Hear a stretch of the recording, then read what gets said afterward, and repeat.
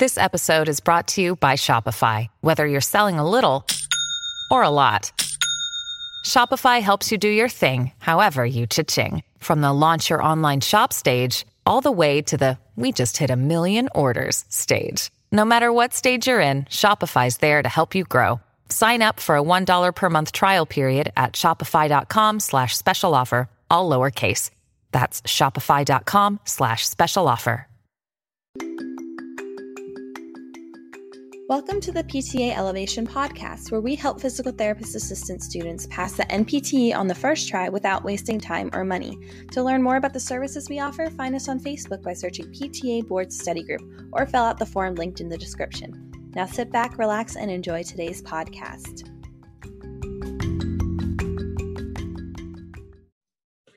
All right, guys, what's up? Today we're going to be going over meniscus tears or meniscal tears, however we want to address it. And so these are super important to know for the boards because remember, part of the unhappy triad is ACL, MCL, and then medial meniscus, because that's where the ACL and MCL kind of insert into. All that can be torn traumatically. So this is one of those big three. The boards might quiz you on the unhappy triad. We just got to make sure we're aware of that. So let's get into our meniscal tears specifically. So anatomy of the menisci. So the medial meniscus is right here. And this is more firmly attached to the tibia. And this is also the one that's more likely to be injured. So if it's between the medial meniscus or the lateral meniscus, the medial one is the one that's probably going to have the injury, either a traumatic injury, or as we're going to learn in a little bit, a lot of times meniscal tears happen due to degeneration of the cartilage, because remember the meniscus are kind of like that cushion, that shock absorption kind of thing. As we age, the shock absorption goes down and down and down. So then we end up having some degenerative tears in the meniscus. Now, the lateral meniscus, it's less common to have an injury on the lateral meniscus. And this is just due to the way that people end up usually injuring themselves and due to the other ligaments that end up attaching here. So you can see that the ACL is over here. And so we can see that that attaches into the medial meniscus. That's why with the unhappy triad, we're going to get part of that. Not pictured in here. The MCL would be over here because it's on the medial side. Because here's a good way to figure it out. Here's our fibula over here. So that's our lateral side. So our medial side here. That's why we end up having an injury there.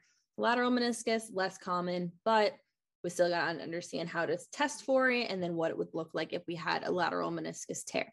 Now, here is a key thing, and I want you guys to jot this down. Pause the podcast. If you're driving and listening to this as a podcast, keep driving. Just listen to it later when you have time to write this down. But here's the thing. When it comes to the anatomy of the menisci, in this picture I have over here, so anybody watching this on a video can see this. Anybody who's listening cannot. But there is what is called a white zone on the inside of the menisci. And then there is a red zone on the outside of the menisci. And what does that mean? Well, let me tell you. The outer 1/3 of the meniscus is vascularized, which means that there's blood flowing to this area. It's getting constant nourishment. It's getting replenished all the time. Nutrients are coming in. So the outer 1/3 can heal spontaneously by itself without surgical intervention. So somebody has a tear to the outside of the meniscus, the outer 1/3, which is the red zone because there's blood flowing into it and it works. They can heal with conservative PT management. So just general strengthening, range of motion, all that stuff, they can be okay. Now, here's the thing. The inner 2/3 of the meniscus is not vascularized, meaning that surgical intervention would be needed in the event of a tear. So this is super important to know. The outside of the meniscus can be spontaneously healed and everything's okay, while the inside is the part that cannot be healed on its own because there is no blood flow to the area. That's why it's called the white zone, because there's not active blood vessels flowing through there. So this is super important to understand because the boards will quiz you on this and be like, what part is vascularized, which part isn't, which one's more likely to be injured, which one's not. Medial meniscus, more likely to be injured than the lateral. And then we'll have the outer 1/3 of the meniscus having blood to it. Then the inner 1/3 of the inner 2/3 of the meniscus is not vascularized. So how I like to think of this is that you have like a pretty like club, pretty building. Everybody who like the outside of the building is like super flashy, pretty, everything. It looks like it's kept up to date and everything. You're like, wow, this is awesome. That's our vascularized kind of part of the meniscus. But then we go inside like the building or the club or whatever, and it's dead in there. And it's like, ew, what the heck is going on? It's like grungy frat house kind of basement looking thing. That's how I like to think of it, because the inside is the part that cannot heal itself. The outside has all that blood flow, that flashiness, that nutrients. That's how I think of it. If that helps you remember this, awesome. Love that for you. If that just made you confused, ignore everything I just said. So that's the anatomy of the menisci. Super important for understanding how we're going to approach treatment, because it depends on where the tear is, what's going on, and which menisci is injured. That's going to help dictate what's going on with our specific special tests. Now, etiology. How does one tear their menisci? Well, in the same way, usually a lot of people end up tearing their ACL or MCL in the unhappy triad, usually due to a twisting injury after planting. That's a main common one. Can still be with traumatic falls and stuff like that. This is usually due to young people doing any sort of sports where there's cutting, like soccer, basketball, lacrosse, field hockey, all of that stuff, just that plant and twist kind of thing. Football's a big one too. That would be a traumatic injury, more common in younger people. Now, this can also occur due to some sort of hyperflexion injury. So like a very like deep aggressive squat, landing on their knees while they're bent. Maybe they're like diving for a ball or something in soccer, or like they took a weird land in gymnastics or something.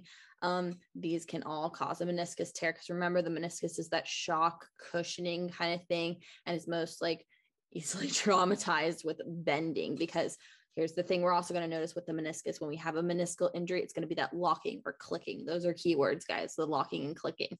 So understanding that a lot of times with older adults, though, on the other hand, so we already went over our traumatic ways we can mess it up over time, because older adults, everything's breaking down. That's just how the cookie crumbles. Essentially, they end up crumbling. The meniscus ends up crumbling as well. So the meniscal cartilage and everything starts to degenerate. Then we start seeing tears with that grinding down and everything. And that's where we get our patients that are like, it's bone on bone, because the meniscus has been completely degenerated. So you're going to see that this is why a lot of individuals end up getting also knee replacements, not just with the osteoarthritis. The meniscus isn't working anymore. And when we have a knee replacement, we get rid of the meniscus and we make this nice, shiny, smooth surface for it to glide on and be shock absorbed. So that's another thing that we see going on with our older adults. Now, remember the unhappy triad. This is important. Make sure we know this. ACL, MCL, medial meniscus. You can have an injury where you just, all of it's gone. All of it's snapped. Not fun. Definitely can all occur with that traumatic twisting, planting, impact from the like an outside hit in like football, where they're like diving at their knees, kind of hitting the outside of their knee. That can easily cause all of this. Not good, but that is how you would get a meniscal tear. So what does it look like? As I said before, a sudden onset of symptoms that we would see, and I have the symptoms down below. A sudden onset of symptoms would be more likely due to a sports injury seen in younger individuals. This is going to be key, because you're going to see like it might be a younger person who did XYZ. What's probably going on? Traumatic meniscal tear, possibly. Degeneration in older adults will end up being a slow onset of symptoms. So again, they'll start randomly starting to notice that clicking, that swelling kind of thing going on at their knee. That's where they'll start seeing that. Now, a big one that we're going to see is just general instability of the knee. And that's because of the meniscus's like cushioning, kind of shock absorption kind of function. If we start to lose that, it gets a little slippery and starts to get a little bit loose. And we don't want a loose knee. Not ideal. And then if we start seeing weakness of the surrounding knee musculature, this is due to the fact that it's not supporting the meniscus as much, and that we're going to start seeing other instability problems at the knee, clicking, buckling, all that stuff. That's kind of what's happening also with the meniscus. Now, what are some hallmark signs that regardless of who we're looking at, whatever the boards is saying, we're going to see? The locking and catching or clicking at the knee. So any of those words, locking, catching, clicking, some sort of sensation like that at the knee, we're thinking meniscus. Like that's one of the things like the patients are saying, it's clicking, and it's different than crepitus. Crepitus is crunchy. This is just a random like, not the kind of things, not like, you know, the crunchy knees with the crepitus. it's different. So that's how you can kind of start to know. The patient might start complaining of decreased range of motion. They're not able to bend down as much without hearing that clicking, that popping, that pain kind of thing going on at the knee, or that like catching kind of thing. And they'll start complaining of that. They're also going to have pain and tenderness around the joint itself. So sometimes you might see edema, especially if it's an acute injury, like with a younger person. They'll be like, man, it really hurts, like around like the outside of my knee, like around the joint line is like the main part where you would start seeing that. So like right above like the tibial plateau, everything on the like kind of towards the front of the knee also as well. Really, they just start complaining. It's clicking and it kind of hurts. That's kind of what we're seeing. And then also for the board specifically, there's 3 special tests that will test for a meniscal tear. You would have either a positive McMurray test, Apley's compression test, or positive Thessaly test. And I'm going to go over those special tests real quickly, just so then you guys are aware of like what that is. But those are the 3 special tests that test for meniscus. And it's important that we as PTAs know like what test is for what, because we're going to open a chart. If we look at the chart and it says their Lockman's was negative, but they had a positive McMurray's test, what does that mean?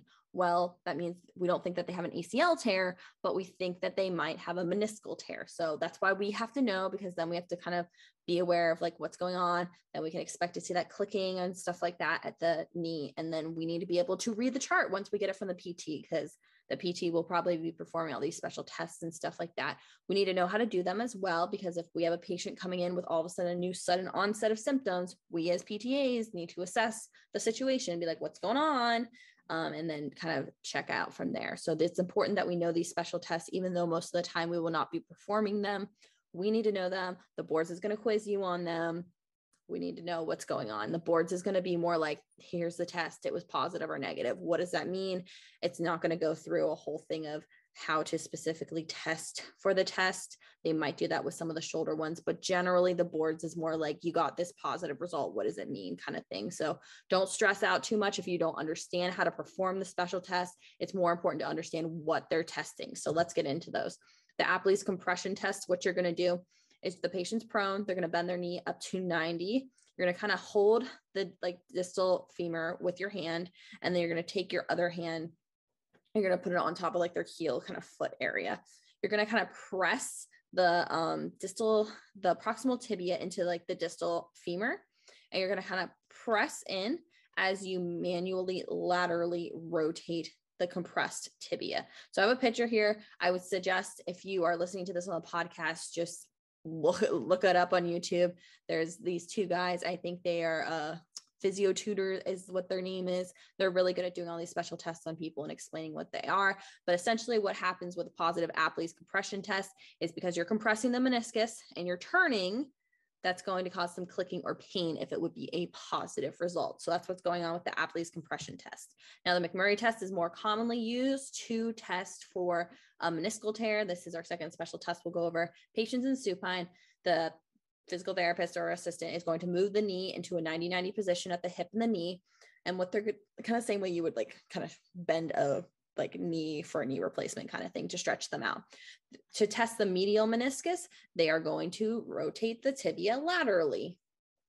And then to test the medial meniscus, they're going to to test the medial meniscus, they're going to rotate laterally. To test the lateral meniscus, they're going to rotate medially. So whichever way they're rotating is the opposite meniscus that we are testing. And this is just due to the locking and screw home mechanism of the knee itself of why we're seeing this. So as they rotate the tibia, let's say they're testing the medial meniscus because that's the one that's most common. So if they're testing the medial meniscus, we're rotating the tibia laterally and we're extending the knee. Now, positive test result would be the same thing we're seeing in general, that clicking or locking or pain. So the clicking, locking, pain, all of that should be red flags in the air, being like meniscus, meniscus, meniscus. So McMurray is probably one of the most common. Move knee up to 90-90. Externally rotate the tibia in order to test the medial meniscus. Lateral would be to rotate medially. Most of the time we're testing for the medial meniscus though, because that's the more common one as you're extending the knee out. So last special test is a Thessaly test. Thessaly test is so easy to do. This is the one that we were doing most of the time with our patients when I was, my CI was a PT. So this is the one I saw the most. You're going to stand on one foot like a little flamingo. You're going to bend your knee backwards. You're going to rotate to the side, and then you're going to rotate to the other side. So you're going to rotate in a manner that kind of twists the knee over. The knee should twist over the foot, then it should twist back the other way over the foot. So the torso and the are going to rotate side to side. And you want to do that at least 3 times each side. Positive test would be any sort of pain on the joint line or clicking. So again, one of those things. If the patient cannot stand on one foot, this might not be the test for them. But if they are, and it's like an athlete or something, you can kind of easily see, okay, is something going on? Because remember that twisting mechanism, if you notice all of these tests, they twist the tibia. Twisting the tibia starts to bring out any sort of problems with the menisci. So we're twisting the tibia in any sort of way, we're probably testing for a meniscus. So Thessaly, I like to think Thessaly twist. McMurray is the one where we are supine, and then we go up, twist, and out. That's how I think of it for McMurray. Then aptly compression is the one where we're pushing actually on the foot. So I like to think Thessaly twist, the aptly compression, we're pushing in while they're in prone. So push, prone kind of thing. And then McMurray is like the most common meniscus one. So McMurray meniscus, that's how I like to remember that one. I know that there's other M ones, but it's got 2 M's for the meniscus, and it tests both medial and lateral meniscus. And that one's in supine, where you come up, you twist, and then you press out. So special tests are very important at the knees and the shoulder, because these are the ones that we're going to be tested on the most, because these are the ones that are going to show up most in clinical practice and most on the board. So important we understand this. Now, how are we treating somebody with a meniscal injury? So again, if it's the inner 2/3 of the meniscus, because remember, we get into the party and we're like, oh man, this sucks in here. Like, this is gross, like, ew, frat house kind of thing. We'll need surgery to fix it. So we need major renovations to fix the inside, because the outside can renovate itself. So inner 2/3 of the meniscus, we're probably going to need some sort of surgical intervention to either have a meniscectomy, a partial meniscectomy, where we actually surgically remove part of the meniscus, or we're going to make sure that we're going to repair it if it's able to be repaired. And here's the thing, when you have a protocol for a meniscal tear and it's been repaired and everything, generally you are not able to squat past parallel with this patient for at least 6 months, due to the fact that that hyperflexion kind of thing is the main thing that's causing the clicking, the problems. Patients might notice they're okay bending down to like 60 degrees, but then they get to like 80, 90, and they're like, oh, I'm getting this clicking. That's kind of why, just to the nature of we bent too much and now this is torn. That's kind of what we're seeing. But we can conservatively manage a meniscal tear if it's to the outer 1/3 of the meniscus. So we're saying, oh, we got all these pretty lights outside the building, we're good. Conservative management to the meniscus. So what we can do with that, just general lower extremity strengthening, kind of strengthening all the muscles around the knee, similar to how we would for somebody who's having a pre-op kind of physical therapy for when they're going to have a knee replacement, something, just to get everything stronger again, to kind of strengthen those muscles, to pull that pressure off of the meniscus itself, to allow for the meniscus to spontaneously heal itself, due to the fact that the outside of the meniscus is vascularized. So that's what we're doing for a meniscal tear on the outer side, on the outside part of the meniscus. Now, be careful, because usually the meniscus isn't messed up by itself. Usually it's got friends that are messed up, which include the ACL and MCL. So especially if it's a traumatic injury, be careful with that, because remember, there's different protocols for ACL, MCL. Generally with ACL, up to 6 weeks, we're not doing any open chain knee extension. So no longer quads, no knee extension machine, nothing along those lines. That's kind of what's going on with the ACL. And then you might have weight bearing restrictions for that as well. So just kind of be careful, because the meniscus doesn't get hurt by itself. Usually it's got friends that get hurt along with it, like the ACL and MCL. So this is kind of a super important thing to notice. Another thing that we want to do is, just when we have a patient, especially if it's somebody who's on the conservative management because they injured the outside of their meniscus, palliative care, such as modalities, a lot of times the board's going to ask you about ultrasound to the meniscus. You can do that, understanding that you can use like ice, heat to help with pain and stuff like that. Generally, if we're going to have a question about modalities used on a meniscal tear, it's going to be e-stim or it's going to be ultrasound.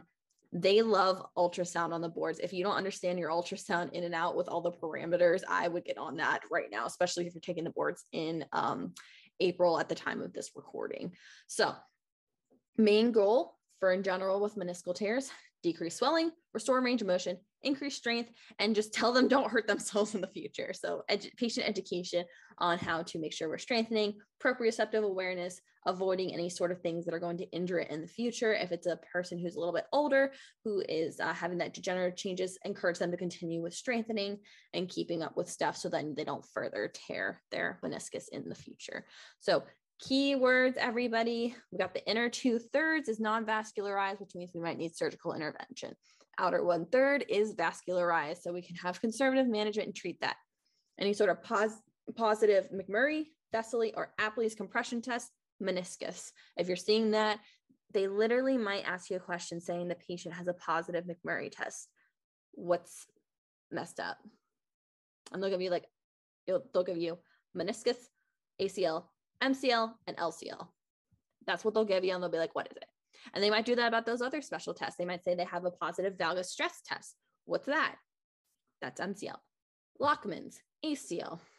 Varus stress test, that would be LCL. They might just ask a question like that just to quiz you on it. And then understand that a meniscal injury can be that twisting and planting injury and could be degeneration in older adults. And bonus on this slide that I have mentioned a lot, but should also be a very big keyword blaring in your face: clicking, locking, catching, pain at the joint line.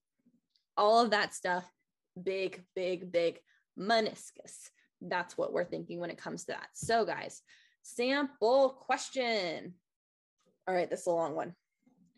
A physical therapist assistant is examining the results of their patient's MRI. The results state that there is a lesion to the inner 2/3 of their meniscus.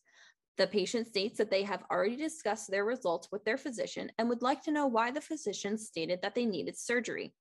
What is the rationale we should use to educate this patient? 1, tell them that their physician is wrong and this type of tear can be treated with conservative management.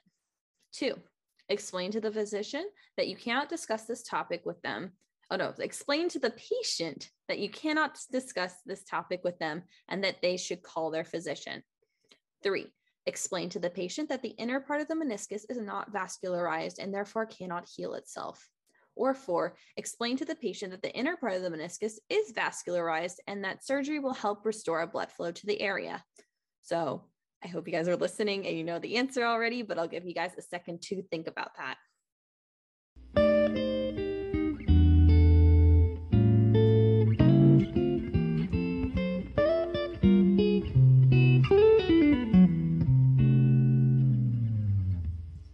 All right, guys, so the answer is number 3. Explain to the patient that the inner part of the meniscus is not vascularized and therefore cannot heal itself. So let's kind of go through these, why this is the correct answer. So let's look at our key things. The patient has had an MRI that will determine soft tissue damage, meniscus, ACL, MCL, all that stuff. The results state that there's a lesion to the inner 2/3 of their meniscus. Okay, so generally, we're not reading MRIs. So if we can see that the results are already saying that this is what's going on, somebody else, a radiologist and the physician, have already kind of looked at this and kind of determined what's going on. The patient states that they have already discussed the results with their physician. Okay, so this means that we don't have to do the diagnosis part. They've already talked to them. They know what's going on. The patient's coming back saying, yo, I was at my doctor's office and this is what they said. And so the physician stating that they need surgery. The patient wants to know why. Now I want you guys to understand, if they've already talked about it with their physician, they already have the results. The physician has told them that they might need surgery and they're asking you why. That is within our scope of practice to explain why the surgeon might be thinking what they're thinking, because a lot of times our patients come to us and they don't even know what's going on with them and we kind of have to explain. So understanding that, why would we need to explain this to the patient, and that this is within our scope of practice to educate them on potential surgeries that they might be experiencing, rationale for having certain surgeries, the recovery process, kind of what would happen during the surgery. That's within our scope of practice to kind of explain kind of to the patient what's going on with their own body. And so since they've already talked to their physician, we're not diagnosing it. We're not being the first one to explain things, because sometimes a patient will come in and say, here's my x-rays, but I haven't talked to my doctor yet. And you see that there's clearly like a fracture to their fifth and met head. You can't tell them. You got to let the doctor do that, but they've already talked to their doctor. So this is totally within our scope of practice to explain what's going on. So that means number 2 is out.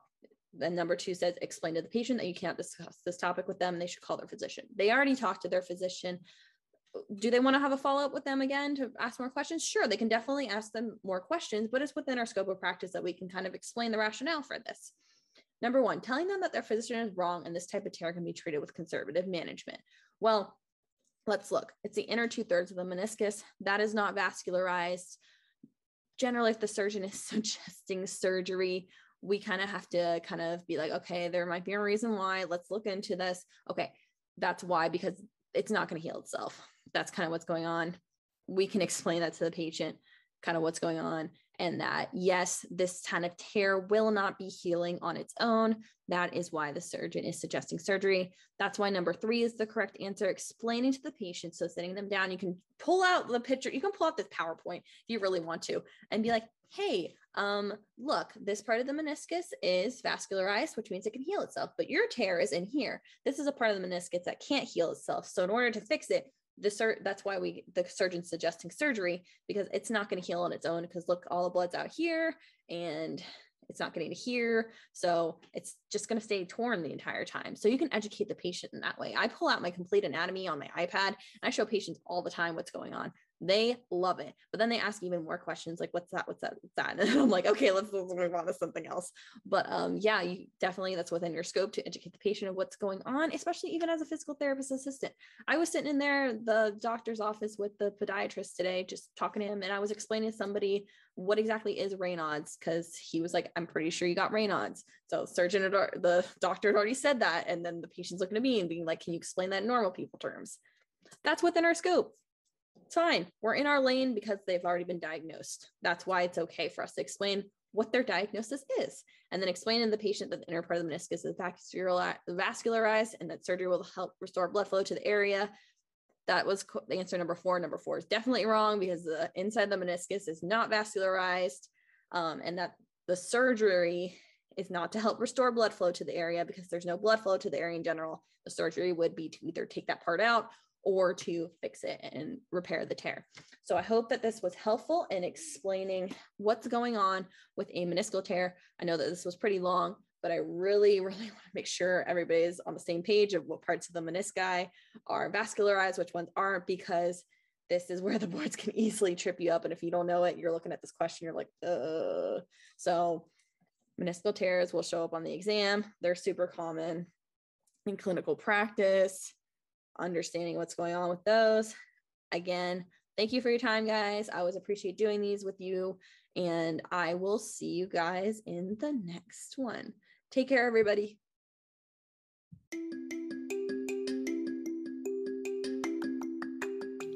Thank you for listening to this episode of the PTA Elevation Podcast. We look forward to continually serving you as you embark on your journey towards becoming a licensed physical therapist assistant. We thank you for your continued support, and we'll see you in the next episode.